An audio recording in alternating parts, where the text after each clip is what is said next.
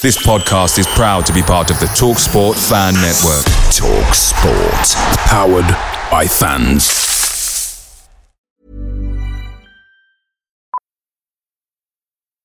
Millions of people have lost weight with personalized plans from Noom. Like Evan, who can't stand salads and still lost 50 pounds. Salads generally for most people are the easy button, right?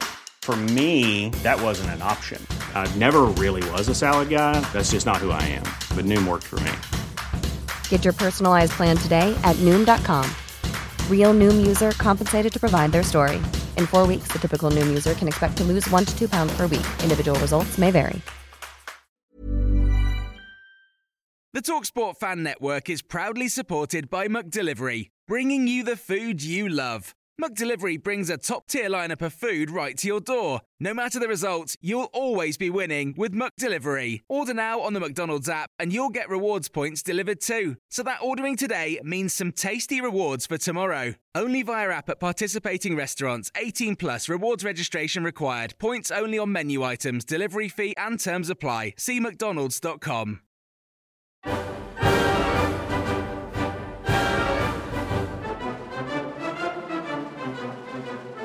Hello and welcome back to Green and White, our weekly Plymouth Argyle fan-led podcast. We're back again to discuss Friday night's disappointing 2-0 defeat to Port Vale, another update from Alex Fletcher, and preview Saturday's trip to East Anglia as the Greens take on Cambridge United. I'm Aaron, and joining me this week is the tangent-free Joe Bell. Good evening. And Sam Down. Good evening. Before we begin, great to hear that former Argyle man Alex Fletcher has been discharged from hospital and is back home with his fiancée Ellie, where he'll continue his rehabilitation following brain surgery just over 3 weeks ago. Fantastic to hear, and I'm sure everybody's with me in wishing Alex all the best of his recovery.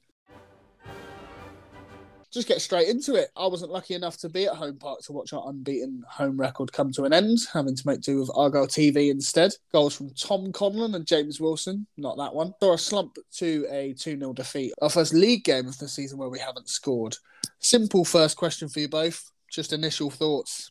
Yeah, disappointing. It feels like, whilst it is the first loss in, I think, 16 league games, it feels like it's been coming a long way off. Like, we've only had 2 league games since the Exeter game, Lincoln away and Burton away. Lincoln, we played pretty poorly for most of it, probably lucky to get a draw.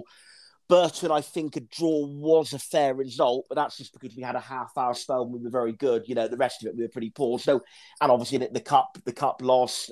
So, yeah, this result has been coming. It's felt for a while that our form is just on the downturn a little bit, and it did culminate in what was, for the most part, a pretty poor performance and loss against Port Vale. I know we had quite a few good chances, which we'll come on to in a minute. So at least we didn't have the quality to create chances, but our composure, control of the midfield was pretty poor. We didn't really get a foothold in the game. We certainly didn't really neuter them on the counter-attack like I'd have liked us to. Yeah, disappointing. And unfortunately, the bad run does continue. And even though it is only 1 league loss, I'm still kind of counting it as a bad run because of what I said earlier. And yeah, hopefully we can turn it around on Saturday. Bad run in the league of 1 defeat in 16. Yeah, but I did sort of just say why I felt that's still a bad run. It was the 2 draws in which we played pretty poorly, and also the cup loss as well. So it still feels like a bit of a downturn, I'd say. Yeah, I'm just trying to stir it up before we get going. Fair enough, mate. I thought we started quite brightly, but then from probably about the 5-minute mark, I don't think we ever really had too much control of the game. We sort of spoke last week about Port Vale and how they were going to make it difficult for us. I think full credit to them. They have a certain style of play that, when I say certain style of play, I'm not quite referring to a particularly physical way or a particularly time-wasting way or anything like that. I'm just saying they do what's effective for their group. And they punished us. They punished us for, let's call it as it is, some pretty abysmal final third quality. Chance after chance, we could have been there for 2 hours, and I don't think we'd have scored. I don't know why. The chances were clear for all to see. Some of them were glaring. I don't think we had a particularly great amount of quality on the ball at times. We looked particularly fragile at the back. I thought at set pieces, which, that's glaringly obvious in their first goal, albeit there's an element of fluke about it. The second goal is just poor. I remember saying on this podcast recently, one of the things I had written down at the Burton game was game management, and it was underlined several times. It's come back to bite us again. We had Lonvijk go down injured. He comes off the pitch. He's receiving treatment for about 3-4 minutes, and yet we don't have a substitute ready. We then proceed to play 2 minutes with 10 men, of which nobody thinks it's a good idea to put somebody back in the centre-half position, no matter who it is. Even if it's somebody like Jordan Houghton, just get a body in there. Lo and behold, where does the Port Vale second goal come from? The right side of our defence. Shot ourselves in the foot, didn't do anywhere near enough to certainly win the game. It'd have been highway robbery had we got a point. Credit to Port Vale, they came, they did the job. Yeah, pretty frustrated with that, because although Sam says our performances have dropped, you still don't expect the loss to come, do you? Let's be honest. We looked pretty invincible at home, albeit I hate using that word in a sporting context. But yeah, we didn't look good from start to finish. We only really had control in the last 10 minutes when we were trying to put square pegs in round holes. Yeah, frustrating. Move on. Cambridge away. I think you're both right in the fact that, Sam, you allude to like the poor recent run, and also Joe, when you initially said, even if it was tongue-in-cheek, first league loss in 16. You couple that with first loss at home all season, first game of the season that we failed to score. There's wider context to it, isn't there? 4 games in a row that we've gone one behind. Basically, I'm just thinking, I know from my chats, wondering whether it's an overreaction to think we're not going up as champions just on the back of like 1 or 2 games. It's not quite 4 in a row. We did go 1 up at Lincoln. But 3 in a row if you count the Pizza Cup, yeah. So 3 in a row that we've gone behind. Is it an overreaction? Well, I'm going to write an article about this. It will be available on a good website very soon for you listeners to read. But my shortened version is that I think, yes, there is a danger of overreacting and also a danger of underreacting. I think, yes, bad runs do happen. In all of our successful seasons that we've had, we have tended to have bad runs somewhere in, and that's probably the same for almost every team.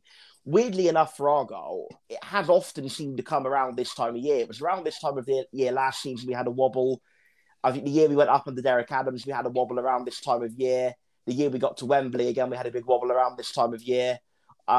It just does seem to be the trend that November going into December, it seems to be a bit of a rough time for Argyle. Obviously, if that trend does continue, the good news is we'll pick up around Christmas. If we continue to not win going into Christmas and New Year, then I might start getting a bit worried. But wobble will come, and there's still every chance we're going to turn it round. We still have a chance of top 2.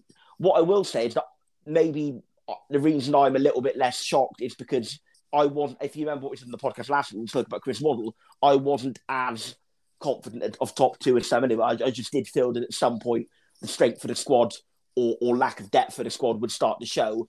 And maybe to an extent that's what's starting to happen with players playing through injuries and through fatigue. The run could continue. Let's also be fair in the fact that when we're talking about overreacting and underreacting, that the weekend's results, I mean, if we could have chosen a week to lose, we would also have taken a week where Ipswich and Sheffield Wednesday don't pick up maximum points. Yeah. Ipswich will be absolutely kicking themselves for what's happened in their game. And by all accounts, it was a bore draw at Pride Park.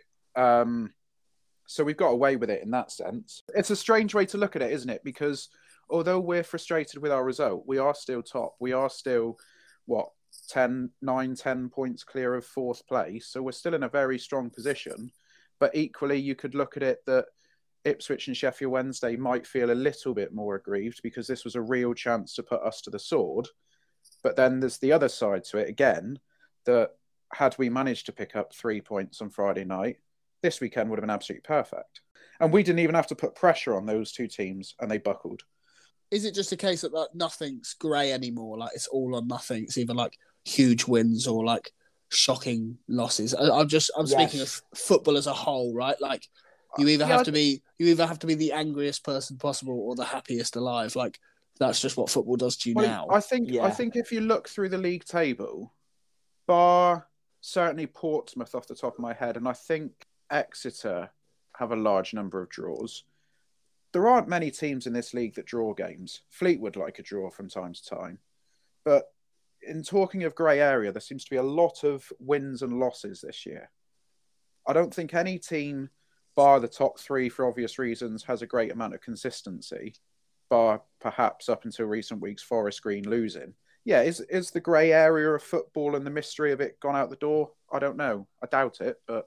I think there's definitely an aspect of truth to that. And I think again, it's about, yes, look, on the day of the match, when we're all angry, we're all peed off, we've all seen the disappointing game or, listened to a disappointing game or whatever, there is that temptation to just say, oh, we're rubbish, we're this, we're that.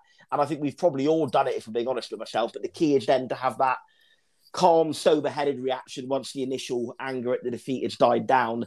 And yes, look, there is that very much that danger of swaying too far when whatever. That's why, again, sorry to keep bringing it back to this. When you asked last week, do we think we'll come top two? And I said, well, depends on January, but at the minute, probably not. It would very easily just get sucked in and say, we're on a 15-game run, unbeaten run. Of course, we'll come top two. And then now we've lost it and say, oh, no, we're definitely not coming top two. So, yeah, there is that danger in swaying too far one way or the other, and football fans do sometimes do that. But yeah, I think the key is to look at it in context. Yes, it is down in performances, and yes, it is a disappointing game. And yes, I think whatever structural problems do remain, but we are still having a very, very good season. That hasn't changed because of one game, and it's not even changed because of the past 4 weeks of playing worse. That the whole overall wider picture of the season is still very much good.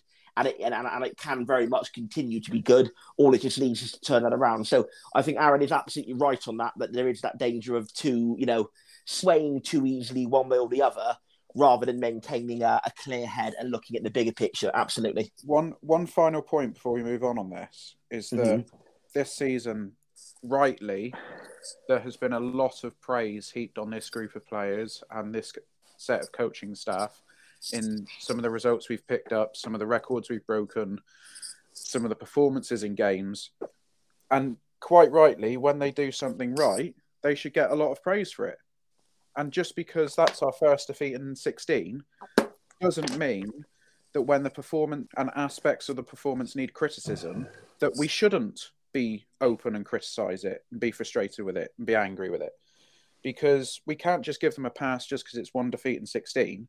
There were elements of that defeat Friday night that were pretty abysmal. Oh, I agree with that. And Schumacher sort of come out and said it himself when he said that Port Vale, I'm not going to try and quote him because I can't really remember the quote properly, but he was talking about desire, and he felt Port Vale perhaps edged it in the desire stakes. And I kind of agree with him. At times we were going through the motions and just allowing them to play their game on our pitch, which isn't the way it should be, and it's not the way a team at the top of the table should be. And rightfully, that should be called out, as should the lack of quality in the final third. So just because it's one defeat in 16 doesn't mean they should be exempt from criticism and frustration and finger-pointing, and that doesn't necessarily have to result in overreaction. But rightfully so, if we go to Cambridge on Saturday, put 2 or 3 past them and go back to our fluid best, rightfully, they will get all the praise again. Oh, I absolutely agree. And just to make the point clear, when I was saying that we need to keep a calm head, yeah, I agree. I was talking about people who then make judgments about the wider context of the season. I completely agree with you that we can still look at each and every performance in isolation. It's the same as if we have a really bad season and we have one fantastic performance and result. Yes, we can still look at the wider picture of the season being negative in that instance, but can still very much enjoy the one good day. Same in reverse, we can still, in this instance, we can enjoy the wider season, but still criticise and be angry on the one bad day. And I think that's that's the right way to go about it. Before we move on to our toothless attacking, let's start at the back. Joe, you said about teams being consistent in this league. One thing that Vale are consistent at is goals from set pieces. That was their 10th goal this season. How many have we got? You couple, no idea. Hardly Zero. any doubt. Zero. None is the answer to that. Well, there you go. You couple that with 8 games for us without a clean sheet. Bloody TikTok. And we've exactly. We've technically let them win 2 headers in one move. But what's gone wrong there? What's missing in our back line? A lot of people who knee-jerk would say Dan Scarr don't necessarily agree, although I do obviously would love to have Dan Scarr available.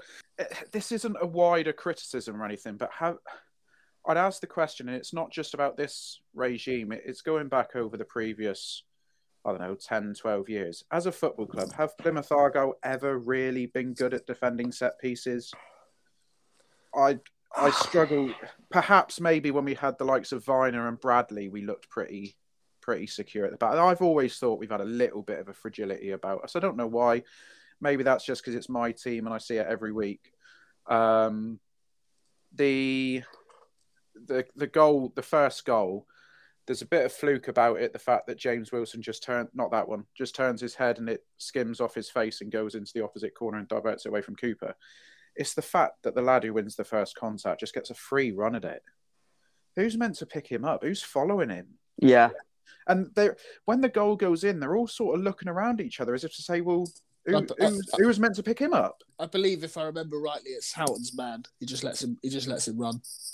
Well, yeah. Well, if it is Houghton, then it's poor from him. But I don't know. I've never once this season looked at a game and seen a team having set pieces and felt, oh, it's all right, we'll deal with this. I never feel that. But equally, I never see us having a set piece and think, God, I really think we can score from this. So it's different. And, Port, they're obviously a physical side without being over physical, and therefore set pieces are a good thing for them. But I can't explain why we allowed them to have as much space for that first goal as we did. Let's just move on to that toothless attacking, because that's what lost us the game in truth. Which misses worse? Simple question. Hardy's, Ennis, or Whittaker's? Hardy's. It's got to be Hardy's. Then again, the Ennis one's quite bad as well. I think the Whittaker one is harder than it looks when it comes to him. I think it initially comes to him when he's weaker foot and his body's a bit out of shape. He doesn't really have time to get his feet right. Could he do better with it? Absolutely, but I don't think it's a gimme at all. The Ennis one, it's coming to him quite quickly. Again, probably should still do better, but you can at least let him off the bit that it's coming to him quickly. The Hardy one is a bit of a sitter, I'm afraid. He has his body shape completely right. He's sort of got his shoulders arched, ready to slot it in. He just doesn't make the right contact. He just completely scoops it. And, well, yeah, we all saw what happened next. So it's Hardy one was the worst of the three, I think, but none of the three were great. Disagree. I'm sort of willing to give Hardy a little bit of a pass in respect to when the ball actually drops to him, it's on the rise. It's climbing to him. It's very difficult for him to get his body position right when he's reacting as quick as he did. It's still a bad miss, and it should still put us 1-0 up at half time. But I think it's the Ennis one. I really do. I think he sets himself. He just gets it all wrong. When you think in the build-up to the chance, he'd done so much hard work to get a lovely shot away, and was unlucky to hit the post. I just think it's awful. I really do. Yeah, for me, it's the Ennis chance. Yeah, I think I'd go Hardy personally, but I'm feeling all of it. If anybody should have put us 1-0 up, it's Mumba. Really, that shot across goal was dragged. Sorry, just to confirm. Sorry, as Joe was describing the Ennis one, I realised in my head I was thinking of the Mumba one. My apologies, because I was thinking about one that came quite quickly, and I think that's the one I was thinking about, because the Ennis one didn't come quickly, did it? He had time to take a touch on it, so I'm getting the chances muddled slightly in my head, but. Obviously, that means there's now 4 in total: Ennis, Mumba, Whittaker, and Hardy. So, really should have scored one of those 4 at least.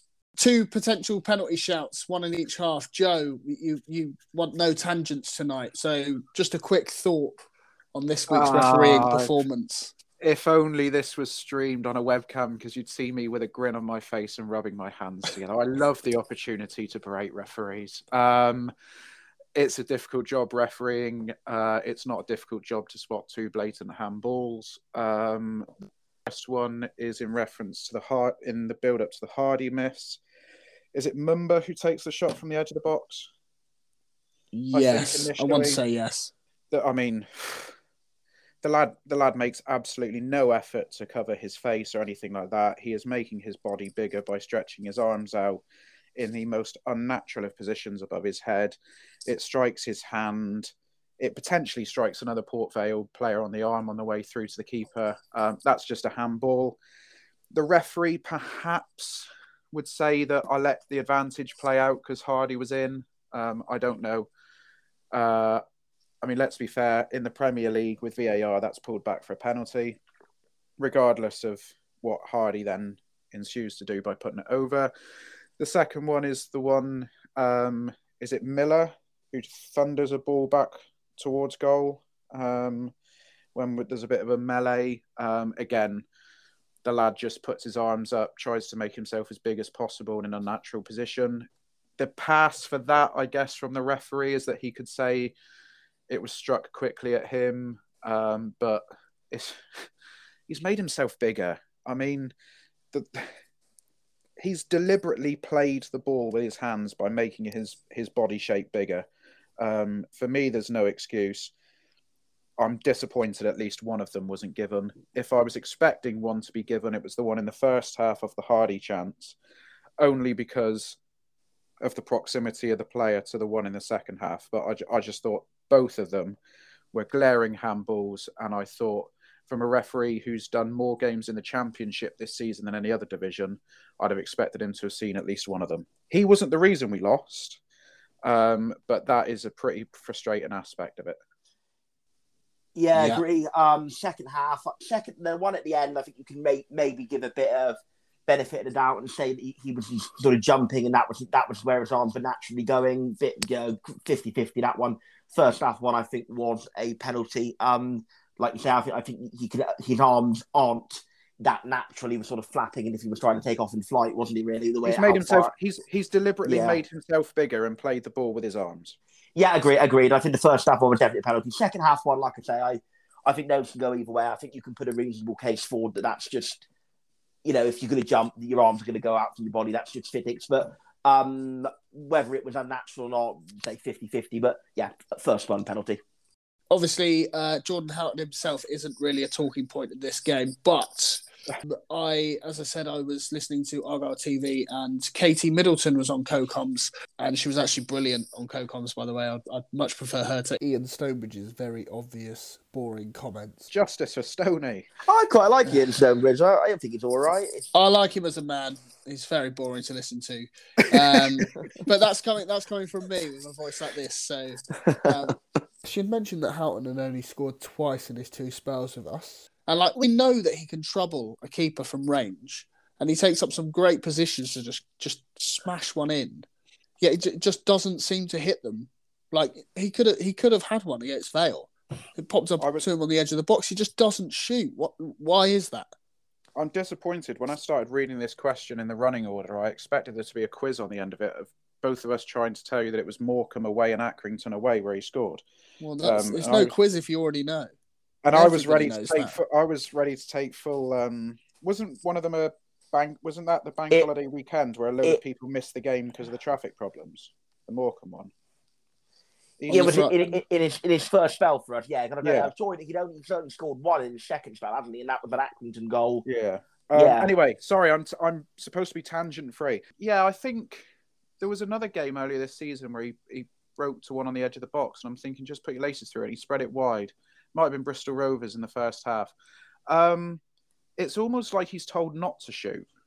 That's the impression I get, is that of the two of them, of him and Randall, they seem to encourage Randall to have a go more than Houghton. I don't know why. As you say, both his goals have been decent strikes. But it's strange, isn't it? Do we really look at him as a goal scorer, though? I know we're getting goals from all over the park, but I mean, if Jordan Houghton makes several key interceptions and breaks up play and puts in an 8 out of 10 performance and doesn't score, then I'm much happier with him scoring and doing nothing else in the game and it not meaning anything to the result. So I get the question, but I don't see him as a goal scorer. So agreed. Like I said, he's not really a talking point this week, at least. But it just frustrates me. He's quite a low risk player, isn't he? I think he will, and it isn't always a bad thing because someone needs something to do. He would always, where possible, not always, but often, play the simple ball rather than go for the killer pass. I think Randall will go high risk, high reward, Houghton will go lower risk, but also that does come with lower reward. I think the player he reminds of at the top level is like Jorginho for Chelsea. You never see him shoot apart from the penalty spot. You never ever see him shoot from open play. He will always just try and play the possession game, play the numbers game, play a pass that you can't really fail to complete. And that's not always a criticism, because sometimes you do need somebody who will just keep the possession turning over. But yeah, I think Houghton's a low-risk player when he has the ball at his feet, for sure. The only real positive I can think from this game is more minutes for Mayer and Miller, yeah, who hopefully, we see unleashed at the Abbey Stadium. And talking of which, next up for Argyle is a trip to East Anglia to face Cambridge United. I'm not actually sure if Cambridge is in East Anglia, but as I live here, I think it is. No, I should know that, but it's only an hour away. Do you live out that way, Aaron? Do you? You haven't mentioned it or anything. No, exactly. The U's find themselves down in 20th, and another side that we appear to have a bad record against, especially away from home. Like my memories of the trip to the Abbey are just awful. Apart from Sarcevic, his debut, wasn't it? Yeah. Apart from that, my trips there are never very joyous. Thoughts and predictions ahead of Saturday. Nice and simple. It will be postponed. We're looking at the weather forecast. It's my first thought and prediction, but if the game does go ahead, if the weather's not as bad and Cambridge managed to get it on, we just don't do well there, do we? I think this little wobble is going to make us. I think it's going to make us worry a bit longer, and we're gonna lose 1-0, and I think before coming back to form the week after. Oh, lovely. Glad Mr. Positive's on the pod tonight. No, I predicted a win for Friday and we lost. So maybe if we lost, we'll win. Who knows? Yeah, like you, Aaron, we don't have great memories of the Abbey Stadium. Last year being an obvious one. Thoughts on the game? Right, they're in very poor form.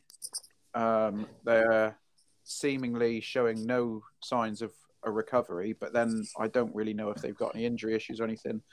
I like Mark Bonner as a coach.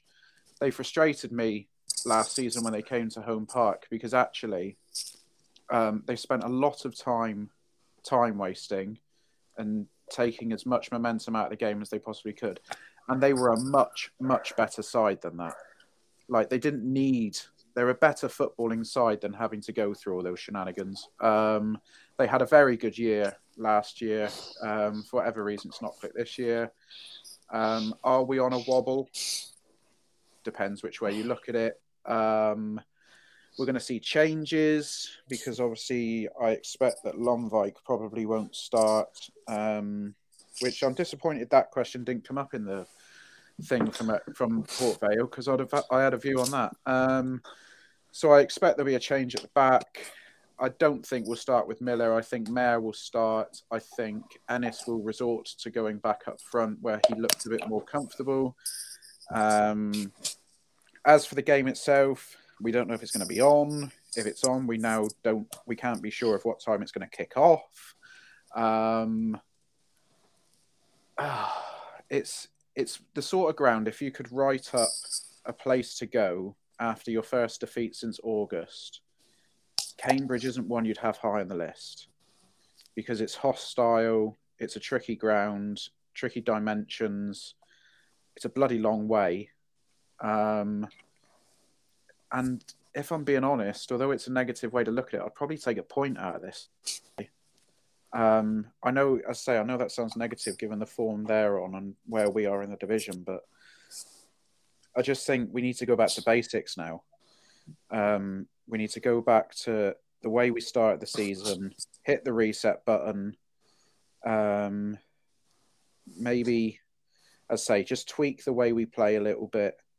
And yeah, if we have to settle for a point, we have to settle for a point. But I don't have as much optimism at the moment as I did have at the start of last month, which is frustrating. And I guess that is a reflection on where we are at the moment, just with not necessarily the results, but just the level of performances. It is just a little bit tricky, but we'll just have to wait and see, won't we? Exactly that. You touched upon it there, Joe, that a few EFL clubs have requested to the EFL to move Saturday's kickoff to 12:30 due to obviously England playing against France in the evening. I can imagine we are one of those, or if not Cambridge are one of those that have requested that. I made a point on Twitter earlier today, and I think you responded to it. Is it going to make a whole amount of difference to the 1,100 Argyle fans that are travelling? I think it will because we're going to have a large contingent from London, which we'll get back in time. Yeah. We'll have. But what about the contingent that are travelling from Devon? Then it doesn't matter what time the game kicks off; they're never going to be back for 7 o'clock. No, but it means you can get slightly further home, right? Like it's not ideal, and obviously. I mean, let's be fair. It's too late now to postpone the weekend's football. If anything, it's more of a detriment to Cambridge as a city if they move it to 12:30, because that means they'll have, 1,100 Argyle fans trying to find a pub in Cambridge to watch the game. Yeah, I would agree. And let's not be big-headed or flippant about it. Cambridge is sort of in the lower third in the division of, how do I phrase this? Not necessarily size of club, but just attendances. Attendances and just stature in a way in amongst this level of opposition in League One.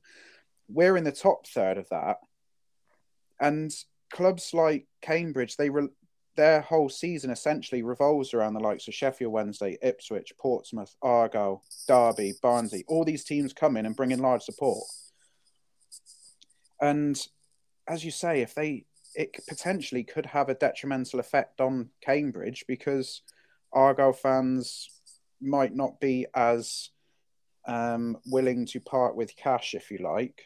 You know where I'm going with that. Depending on what time the England game is and what time we kick off.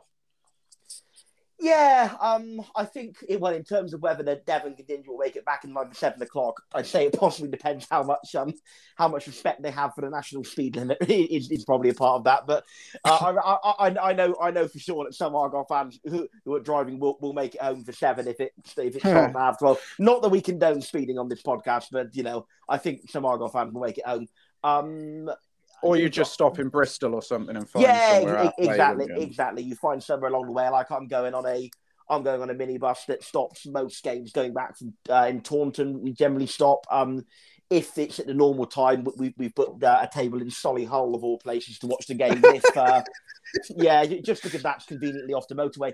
But obviously, if it does get moved to 12:30, we'll probably try and make it as far as Taunton. But we'll see. I think it's just quite short notice. I mean, crikey, it's Monday today. The game's not at time of recording, that is. Of course, by the time this goes out, you may well have actually heard that it has been moved. But obviously, if they announce, say, tomorrow morning, Tuesday morning, that it's being moved, then it's not a lot of time, particularly for people who've booked train tickets, for goodness sake. I mean, Argyle fans who have, or even London-based fans who've booked train tickets, if they've actually got a specific reservation for a certain time, then they're not going to be able to move that train, are they? Which is going to be very detrimental. So I have the feeling that it won't get moved, just because of the distances involved, and Cambridge will probably want, Argyle fans to, like I said, to spend their money, at the time that it was initially said. So I have the feeling it won't get moved. Maybe it will, and maybe I'll be totally wrong, but.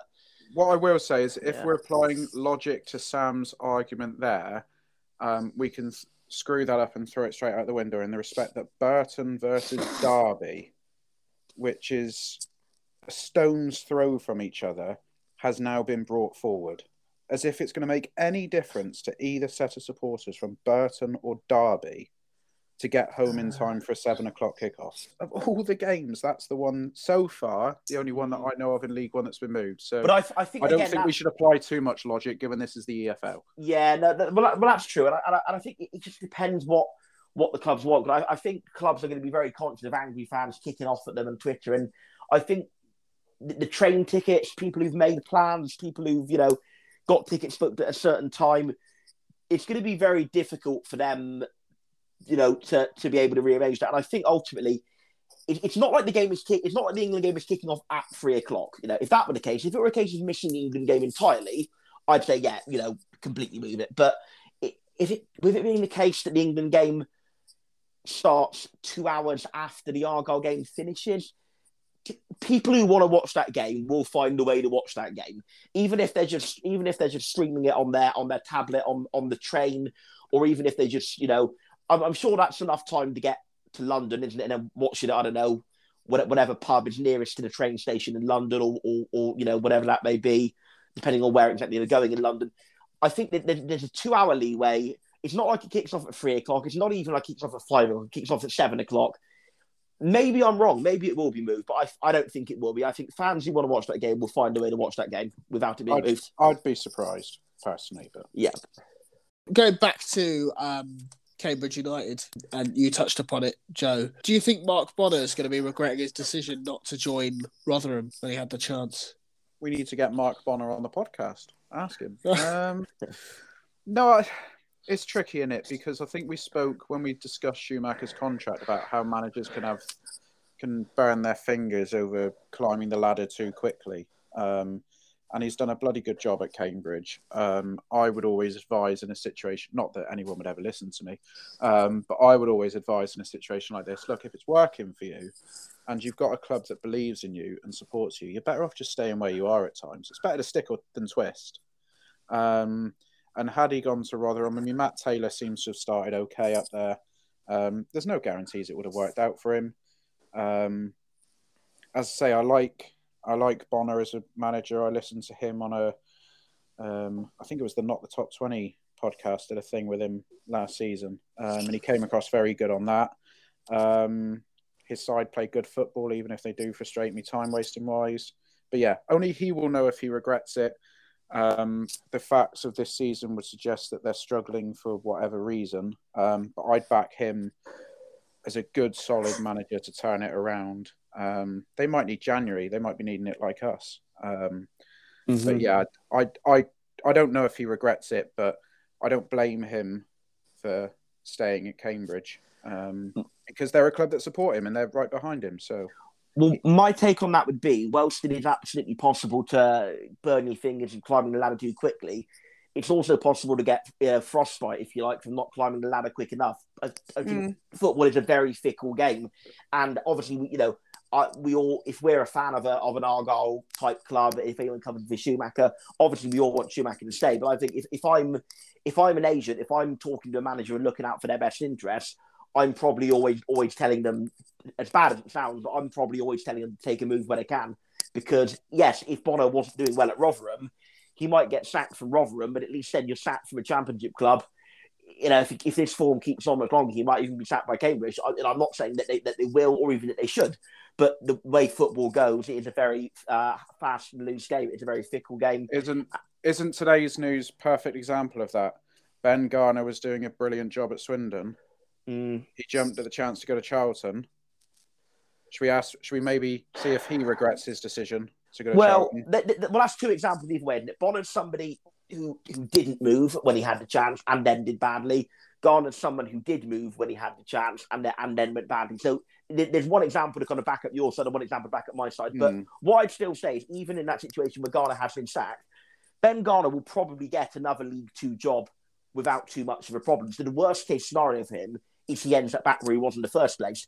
If Bonner gets sacked by Cambridge, he may well not get another League One job, so he could end up below where he was in the first place. So I still think that by taking the move, he's still giving himself that safety net that he can end up back where he was, And I think we'll call it a day there. Joe, you need to go. So I was going to say we don't want to bore people for too long, do we?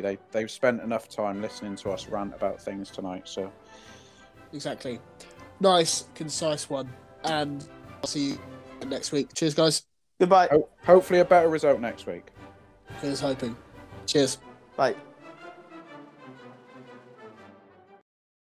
Away days are great, but there's nothing quite like playing at home. The same goes for McDonald's. Maximise your home ground advantage with McDelivery. Order now on the McDonald's app. At participating restaurants, 18 plus serving times, delivery fee and terms apply. See mcdonalds.com.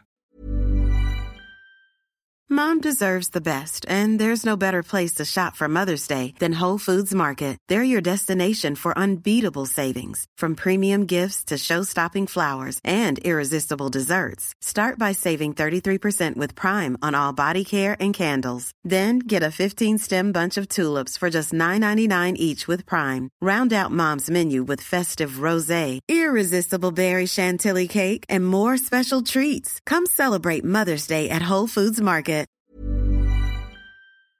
This podcast is proud to be part of the TalkSport Fan Network. TalkSport. Powered by fans.